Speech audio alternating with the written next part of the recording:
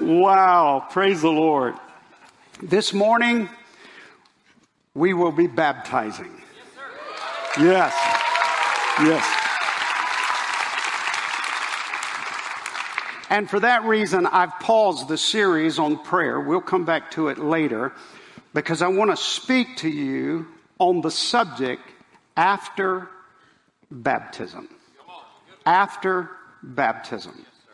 Now, immediately after a person is baptized, and we'll be baptizing today, but immediately after a person is baptized, what then? What does the Bible teach us? What are the instructions given to us? Now, this will be good for all of us who have already been baptized, but it'll be good for those who are about to be baptized. What is the biblical directive that we should follow immediately after baptism? If somebody walked up to you and said, after the service and say, I just got baptized, what now? Would you be able to give them a biblical answer? I'm not talking about the generic, come to church, read your Bible, fellowship with other Christians. Those are wonderful things, and yes, we should do that. But what does the Bible say? Amen. Now, the first thing I want to share with you is baptism is just awesome. Amen. I mean, it is off the charts awesome. It is amazing. Listen to this. Colossians 2:12 and 13. For you were buried with Christ when you were baptized. And with him you were raised to new life because you trusted the mighty power of God who raised Christ from the dead. You were dead because of your sins and because your sinful nature was not yet cut away. Then God made you alive with Christ, for he forgave all our sins. Now I'm telling you, that's good stuff, isn't it? That's breathtaking. That's glorious. That's beyond beautiful. Now, listen, buried with Christ, with him raised to new life. You were dead. Then God made you alive, and he forgave you of all your sins. I'm just telling you, it doesn't get any better than that. Paul is driving home the point in this book of Colossians that baptism is a big deal. It is huge. And it marks the beginning of a new life, a new way of life, a new walk where everything becomes new. He continues the thought. Now we're staying in the same passage of Scripture in Colossians 2:20. He says, you have died with Christ. Now he's still talking baptism. You have died with Christ, and he has set you free from the spiritual powers of this world. You see, when you were saved and baptized, you were raised with Christ, but he also set you free from the spiritual powers of this world. How many of you know there are some spiritual powers in this world that are not of God? I mean, there's some stuff out there. And when you got saved and baptized, you got set free from that stuff. The chains, the shackles fell. You were released by the power of the cross and the blood that was shed. The redemption that he brought into your life. You were set free. You were set free from the world so that you could walk in, so that you could live in and experience the wonders, the glory of Christ, of heaven. And so what we have here is we have baptism being so amazing, but how do you get started? So somebody's going to walk out of the baptistry today. Where do they start? What do they do? What's the biblical directive? What are we commanded to do at that moment? The Apostle Paul answers that question. Here it is, Colossians 3:1 through 3.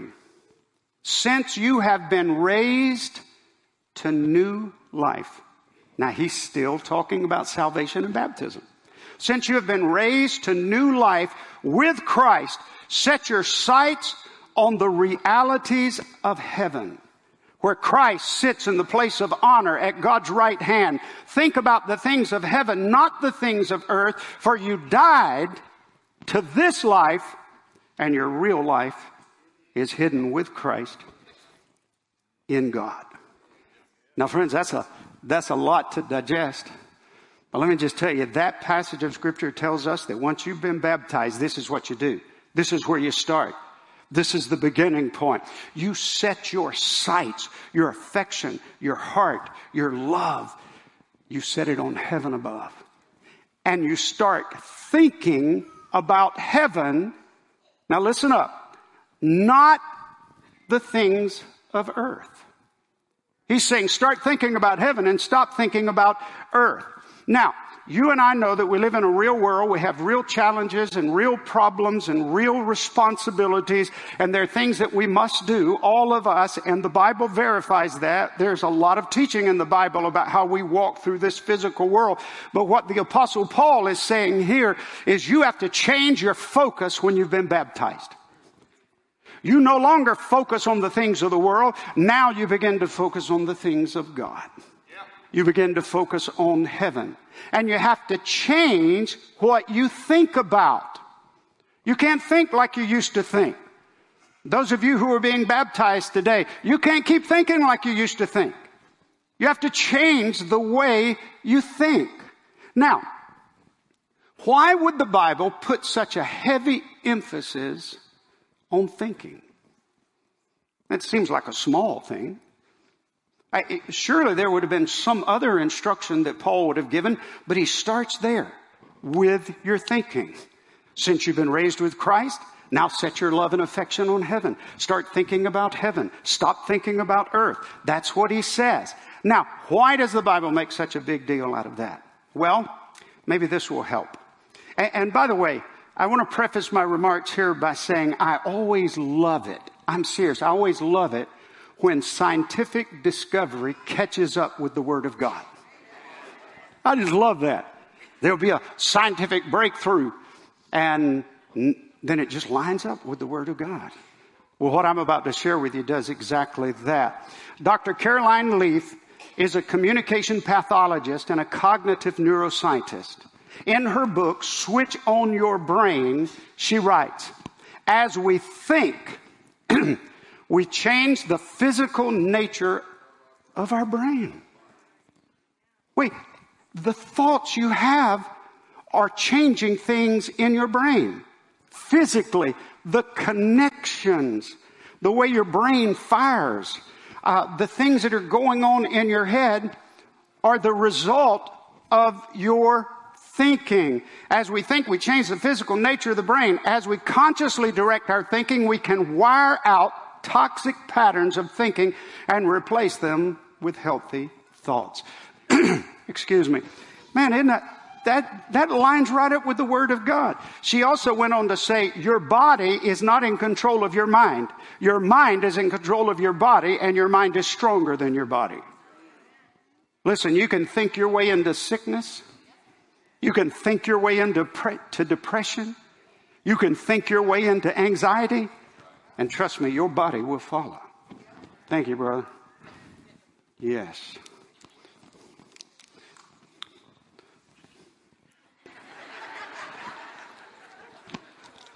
I see several of you. You have yours with you.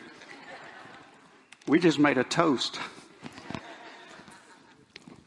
Whoever said mind over matter knew what they were talking about. Your mind has amazing power. And by the way, maybe this is the reason why God says in Philippians 4:8, finally, brethren, whatsoever things are true and honest and just and pure and lovely and of good report and virtuous and praiseworthy. You can read it for yourself. These are the things we're to think about.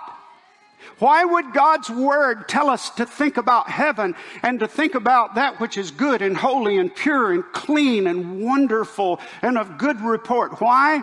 Because when you think about good things, it changes your brain. It turns you into a positive person. It turns you into a person who has victory and who has joy and excitement. And that's one of the reasons the Bible tells us to think like that. Why would the Bible tell us in 2 Corinthians 10:5? Listen to this. It tells us that we have the power. We have the responsibility to do this. Listen now. cast down imaginations and every high thing that exalts itself above the knowledge of God, and to bring into captivity every thought to the obedience of Christ. You and I have no excuse. We have no excuse. According to the Bible, you can control the way you think. And the way you think will change your brain. And the way your brain works will change you. And that's the order it works in. And I got to tell you, every thought that we have should be examined. We shouldn't take thinking lightly. We should think about what we're thinking about. And when something doesn't line up in obedience to Christ, we should get rid of it. No, I won't think about that. It's not good, pure, holy, wonderful, glorious. I'm not going to think about that. And so we bring it into captivity to the obedience of Christ. Did you know that the Bible actually teaches us that the transformation process that turns us into a new person begins with the mind? Here it is. I need to read this one to you. Romans 12:2. Don't copy the behavior and customs of this world, but let God, here it is, transform you into a new person by changing the way you think. Oh my goodness. The whole transforming process of walking out of darkness and into the light, of walking out of disobedience and into walking with the Lord, the whole transformation process begins when we let God. By the way, isn't that an interesting statement? Put that back up there. Isn't that there we go. Don't copy the behavior and customs of the world, but let God. Isn't that interesting? Let God. You see, God won't make you think good thoughts. God won't make you think holy thoughts. God won't make you think heavenly thoughts. But if you will surrender your brain, your mind, your thinking, if you'll surrender it to God and you'll let God take over the way you think, a transformation process will begin that will turn you into a new person. And the way God will do it is by the renewing of your mind, one version says. Wow. Oh, friends, nothing ever really changes in your life or my life until we change our mind, until we bring it into proper alignment with the Lord. Joyce Meyer said, where the mind goes, the man follows. Where the mind goes, the mind follows. I just want to challenge you this morning. Put it to the test. Just try it. Just test what the Bible says. By the way, did you know you don't ever have to worry about the Bible? It will always prove itself to be true. If you put the Word of God to the test, it'll prove itself to be true. To think the right thoughts, to think the holy thoughts, to think heavenly thoughts, it will prove itself. So I just challenge you, try it. Put it to the test. Start thinking about forgiving somebody who does not deserve it. By the way, let's get real serious just for a moment. Do you know anybody that deserves forgiveness? Because I don't. I hate to pop your bubble, but God forgave you and you certainly didn't deserve it. I didn't deserve it. So why don't you start thinking about forgiving somebody who does not deserve it, who could never deserve that forgiveness, but because the love of God is in you, you give it to him anyway. Amen. Start thinking about giving somebody a second chance, or a third chance, or a fourth chance, or a fifth chance, or sixth chance. The Lord only knows how many chances he's given you and me. Just start thinking about giving somebody another chance. How about this? Start thinking about helping the poor and the less fortunate. Think about how good it feels, how much fun it is to be charitable and to help somebody out. It's a good time of the year to be thinking about that. Think about how blessed you are. Don't think about what you don't have. The enemy will point out what you don't have. God will point out what you do have. Yeah. Think about how good God is. How good He is. Listen, I deeply appreciate the things that Brother Derek said and the way this church has loved and supported me. But the fact is, if I got what I deserved, I'd be dead and in hell today, and you'd be right beside me. For by grace are you saved, through faith, and that not of yourselves. It is the gift of God, not of works, lest any man should boast. Oh, my goodness.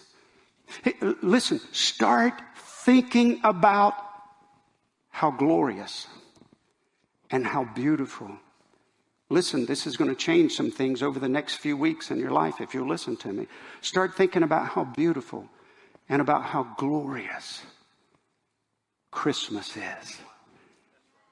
Wow. Behold, I bring you good tidings of great joy, which shall be to all people.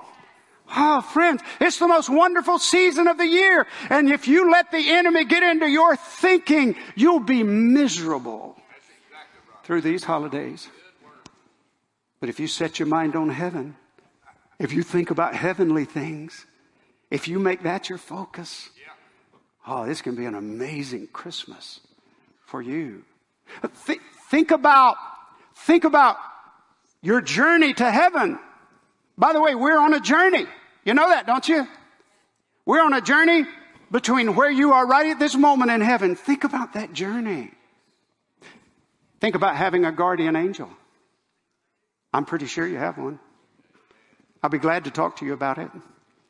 Think about having a guardian angel. And it did cross my mind, your guardian angel may be sick and tired of your stinking thinking.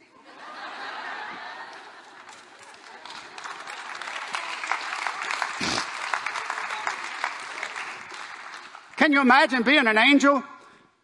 And there's thousands upon thousands, 10,000 times 10,000 angels, and you get assigned to the most negative person on the planet? I mean, I can't help but believe even an angel would be upset about that. Start thinking about that moment, that glorious and wonderful moment when you will gaze into the face of your Lord and Savior. Oh, can you even imagine? Think about bowing at His feet. Think about one day, I'm going to stretch you now, but think about one day being like Him and looking like Him, and we shall see Him and we shall be like Him. Oh, my goodness. Listen, if you start thinking like that, you'll think your way right out of depression. You'll think your way right out of discouragement. You'll think your way right out of self-pity. You'll think your way right out of the world and right in to where God wants you to live. And it begins with the thinking. Now, this is not a message on positive thinking. No, there are a lot of positive thinkers in the world that don't know Christ. They've never been saved. This is not about positive thinking. This is about Christian thinking. This is about faith. This is about believing what the Word of God says. And this is about thinking and meditating on the holy things of God. By the way, would you agree with me that every word written in the Bible is from heaven? So when you're thinking about your Bible, you're thinking about heavenly things. Yeah. Think about heaven. When's the last time you really started thinking about heaven? Cut the evening news off and think about heaven. I promise you'll feel better. I mean, really. I'm excited about heaven. I'm excited about going to heaven. What limited knowledge I have about heaven just gets me excited. I'm excited about going to heaven. I'm excited about being able to eat whatever I want to eat and never have to go on a diet. Really. Just give it up. You can go on the diet after the first of the year. But in heaven, that won't be the case. You say, Pastor, you think we're going to eat in heaven? Well, the Bible talks about the marriage supper of the Lamb. They're going to serve something. And I can't help but believe it's heavenly. Think about eating anything you want to eat. Wow. I like that. Think about flying. I don't know why. This is just something I've thought of. I'm looking forward to flying.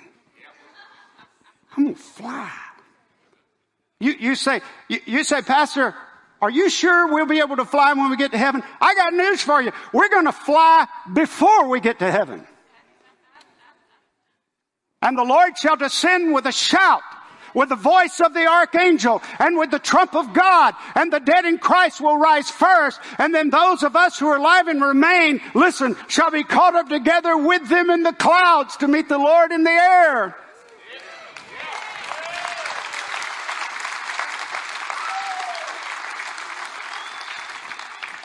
And I don't believe that'll be a 747 picking us up either. I think gravity will lose its power. Oh, that's going to be awesome. There's a song, you may remember it. It says, I believe I can fly. I think I can touch the sky. You remember that song? I think about it every night and day. I spread my wings and fly away. I believe I can soar. I can see me running through that open door. Now, the guy that wrote that, I'm pretty sure he fell away and is a backslider now. But I still believe I can fly. I do. We're gonna fly. Listen, I'm looking forward to some reunions when I get to heaven. Some family members. Oh, I'm looking forward to seeing my old buddy Perry Kennedy. Well, I love Perry. Wow. And I can tell you exactly what's going to happen because he did it for so many years. When I see Perry, he's going to say, hey, big boy. He never called me pastor. He just called me big boy. But I'm looking forward. I'm looking forward to seeing May Roberts. What an angel, in her 80s, very active, serving the Lord. She never gave up. She served all the way to the end. And I'm looking forward. There's so many people who've gone on to be with the Lord. I'm looking forward to seeing them. You say, Pastor, what are you doing? Why are you sharing this with us? Well, you don't have to, but I'm thinking about heaven. I'm thinking about the glory land. I'm thinking about getting there. Oh, yeah. I decided I would do something. Now, I'm not a planner. My staff knows this. I don't make long-range plans. I'm more of a lightning strike preacher. I just wait for God to hit me with something, and then I'm off and running. Sometimes ill-equipped. But I decided to make some long-range plans. Now, I don't know how this will work out, but I'm thinking about it. Okay? But I'm thinking about having a River of Life reunion about 10,000 years from now in heaven.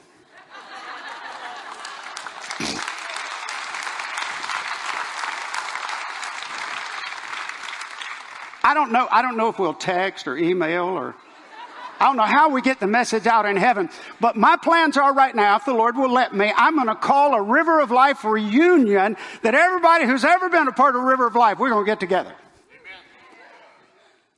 Maybe sooner than 10,000 years, but let's just say 10,000 years from now. We'll do it. You'll probably be busy those first 10,000 years.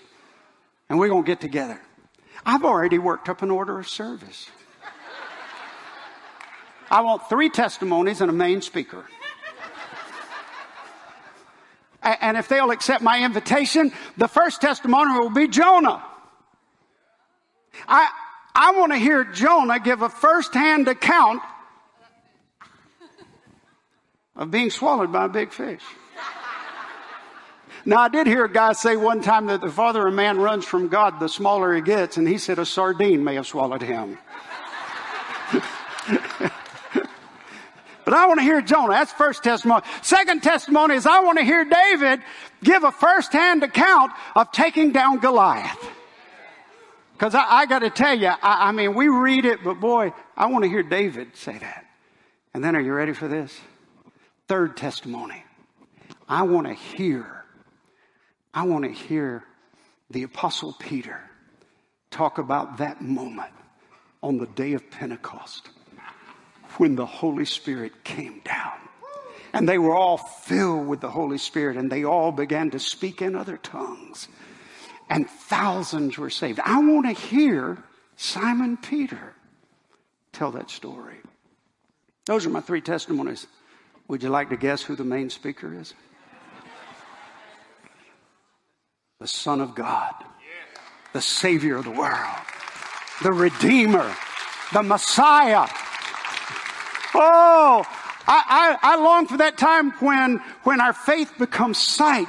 And I tell you, if I can have any influence, I'm going to ask the Lord, you'll be okay with this because time won't matter. To start at the beginning. When he made that journey from heaven. When he was placed in the body of a little virgin girl. And when he took his first breath. I want to hear Jesus tell the whole story. About when he was 12 and confounded the theologians of his day.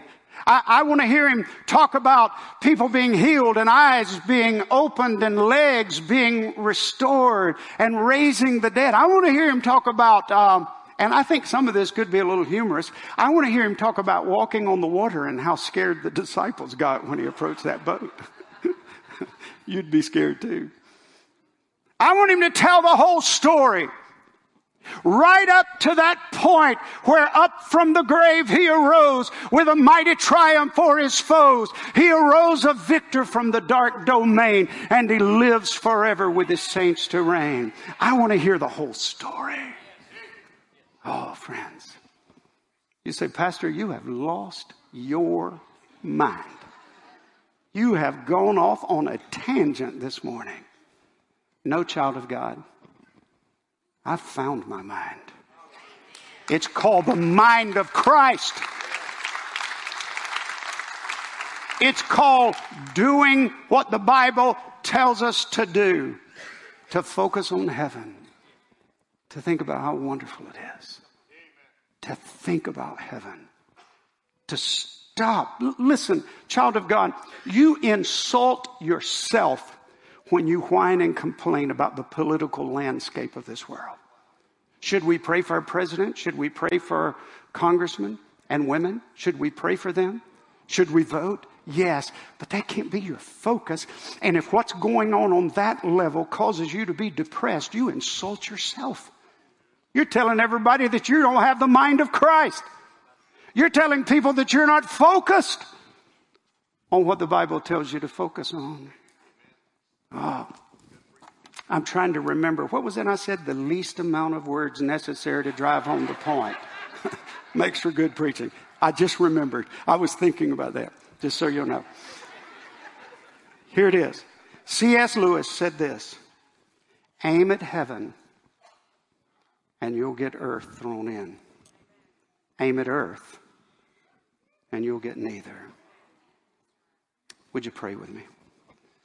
Father, in Jesus' name, oh Lord, we love you today. Lord, I pray for these who are being baptized and all of us who have already been baptized. Oh Lord, that there would be a reminder that we're to focus on heaven, that our love, affection, our hearts should be looking heavenward. Father, that we would begin to think more about heaven than earth. That we would remember every promise you've given is yes and amen in Christ Jesus our Lord. And those promises supersede anything that's going on in this world. Oh, Father, bless us. Bless us to experience that transformation into the person you want us to be through the renewing of our minds. Oh, Lord Jesus. Bless us today. A paradigm shift. A mind shift. Where we're focused on you. Thank you, Lord. And bless those who are about to be baptized in Jesus' name. Amen.